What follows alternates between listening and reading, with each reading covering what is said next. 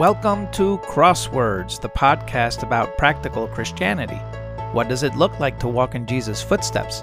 How do I live in a culture hostile to godliness?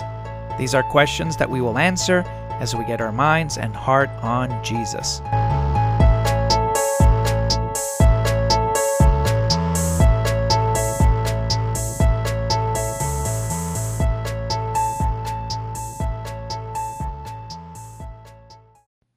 Picking up where we left off, we were looking at the summary of Jesus' foundation for success in ministry. And this is found in Matthew 9:35 through 38, where it says, Jesus went through all the towns and villages, teaching in their synagogues, proclaiming the good news of the kingdom, and healing every disease and sickness. When he saw the crowds, he had compassion on them, because they were harassed and helpless like sheep without a shepherd. Then he said to his disciples, "The harvest is plentiful, but the workers are few. Ask the Lord of harvest, therefore, to send out workers into his harvest field." So to achieve Jesus-style success in our ministry, not to mention in the life to come, we, like the 12 disciples, need to model our lives on Jesus and share his vision. And this requires a change of mind, a renewal of mind, as Romans 12:2 says, followed by changed behaviors to mold ourselves after Christ, which is the goal described in Romans 8:29. So I will share with you a 4-point vision to achieve Jesus-style success, all derived from Matthew 9:35 through 38. First point, the need is urgent. As it says in verse 36 of Matthew chapter 9, Jesus saw that they were harassed and helpless, like sheep without a shepherd. And today we see millions of people who don't know Jesus. They are spiritually lost. We see millions who are starving, homeless, suffering from preventable diseases, without even the most basic education. And this is physically speaking. How much more so spiritually speaking? Jesus says in verse 37 that the harvest is plentiful, but the workers are few. John 4:35 expresses this urgency by having Jesus say, "Don't you have a saying? It's still 4 months until harvest. I tell you, open your eyes and look at the fields. They are ripe for the harvest." As Jesus says there, we don't have to wait. The fields are ripe now. And what happens when you don't pick up fruit that is ripe? Well, it falls from the tree, it spoils. So we don't delay. Number 2, our motive needs to be love. In verse 36, it says Jesus had compassion for this multitude, for this crowd that was harassed. And this word compassion, it's a strong word for love in the Greek language. It's derived from the Greek word guts. It could be translated, he was gutted. Jesus was gutted as he saw these people being harassed and helpless. That means his heart broke. He was unconcerned about worldly categories of importance of success, because we see him helping two very different classes of people in the verses before. We saw him help an important ruler, a synagogue ruler, and then almost immediately a woman whose menstrual bleeding will have made her unclean and left her on the fringes of society. So Jesus had compassion on these people. He didn't single them out. He was not biased. And so we must show this same kind of compassion for the people around us, the people in our ministries, meaning the people in our jobs, in our schools, in our neighborhoods. Point number 3, the trigger is prayer. Jesus said to his disciples, "Ask the Lord of the harvest, therefore, to send out workers into his harvest field." Verse 38 of Matthew chapter 9. We need to pray for people to be raised up. Pray for people who will follow Jesus and who will reap the harvest. And guess what? As you're praying for these people, include yourself. Be the answer to your prayer, because God has given you a circle of influence. He has given you a place to minister, to sow these seeds of the gospel. We're all missionaries sent out into the field. And if you follow Jesus and you consider yourself a disciple of his, then you need to consider how you can become an answer to this prayer to ask the Lord of harvest, because he has made you a worker. You need to go out and make sure that you are showing Jesus in your life and how you speak, what you do, how you behave, how you use your body, because in all these ways, we become the salt and the light that Jesus needs us to be to make an impact in our community. The last point in Jesus-style success vision plan is the potential is vast. In verse 37 of Matthew chapter 9, Jesus says, the harvest is plentiful. Now, we already saw the verses, Matthew 5 through 9, chapters 5 through 9, how Jesus modeled what success looks like, proclaiming the kingdom, demonstrating its inbreaking into history.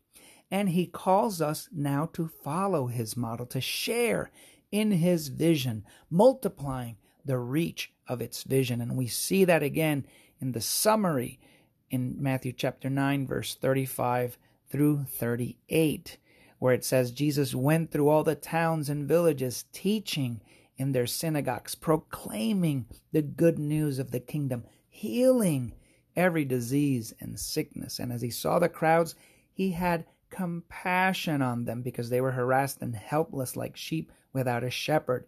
And he says to his disciples, the harvest is plentiful, but the workers are few. He calls us to ask the Lord of harvest to send out workers into his harvest field. So we need to ask ourselves if we're partaking in this vision to achieve Jesus-style success as we walk in his footsteps. We have to ask ourselves, how am I doing my part? Because it's not going to work unless we're all doing what we've been called to do. This is part of the Great Commission at the end of Matthew. It won't work unless we're all doing it together. We are the church of Jesus. We are his hands. We are his feet. He is our head. Are we asking the Lord of harvest to send out the workers?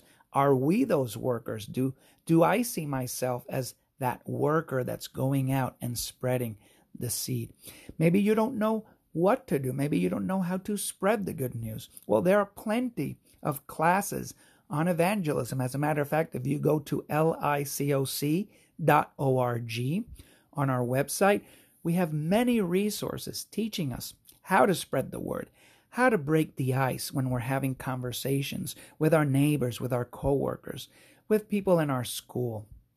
There are plenty of videos that teach you many different techniques on sharing the gospel of Jesus and getting to that point where you've piqued somebody's interest, where the Holy Spirit has convicted them and they want to really study the Bible. We also have a great curriculum on our website that shows you how to make disciples, how to take somebody who doesn't know the gospel all the way through baptizing them and then teaching them to obey what Jesus has commanded, just like he says in the Great Commission.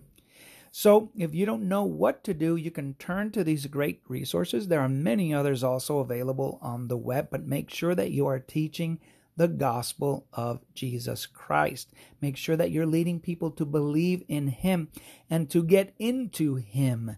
How do we get into him? Well, Jesus tells us in the Great Commission, Matthew 28:19 and 20. He says, baptize them and teach them to obey. In other words, that first step is baptism, just like we saw in the season 1 of my podcast, the very first episode. We have to follow Jesus and be baptized. That's the first step of getting into him and receiving forgiveness of sins and the Holy Spirit. And you have to see yourself as a missionary in your area, wherever it is that God has sent you.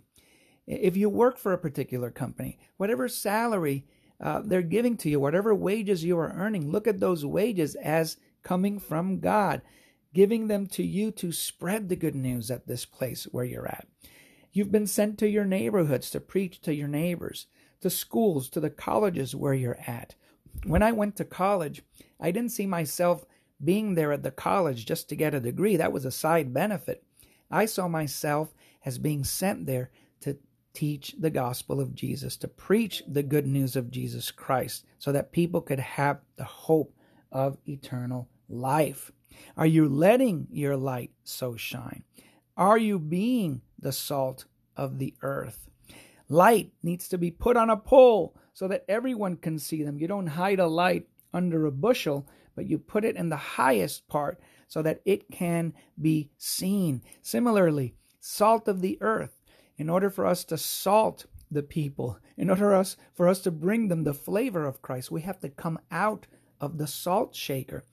Salt doesn't work if it's in the shaker. You need to shake it out of the shaker, and when it touches the food, that's when it makes it flavorful. Similarly, we have to come out of our churches, come out of our homes, have contact in our community in order to have this kind of impact that Jesus teaches us to have. In John chapter 4, verse 36 to 38, Jesus says, "Even now the one who reaps draws a wage and harvests a crop for eternal life, so that the sower and the reaper may be glad together. Thus the saying, one sows and another reaps, is true. I sent you to reap what you have not worked for. Others have done the hard work, and you have reaped the benefits of their labor." This passage teaches us that we're drawing an amazing wage here, a crop for eternal life, and we're reaping a harvest we didn't even work for. We are reaping the benefits.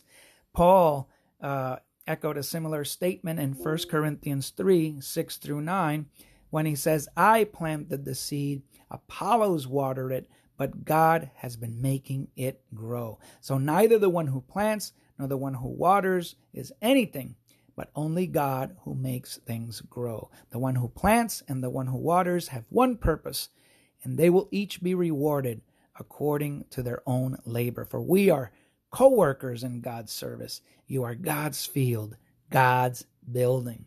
It's such a privilege that God considers us his co-workers in sharing this vision and, of course, sharing the labor. And he has sent the Spirit of his Son into our hearts, the Spirit that convicts the world of sin. So all we need to do is open our mouths and teach them about Jesus, show them Jesus in our lives. And the Spirit is working with us to convict their hearts so that they can also turn to the Lord and be saved.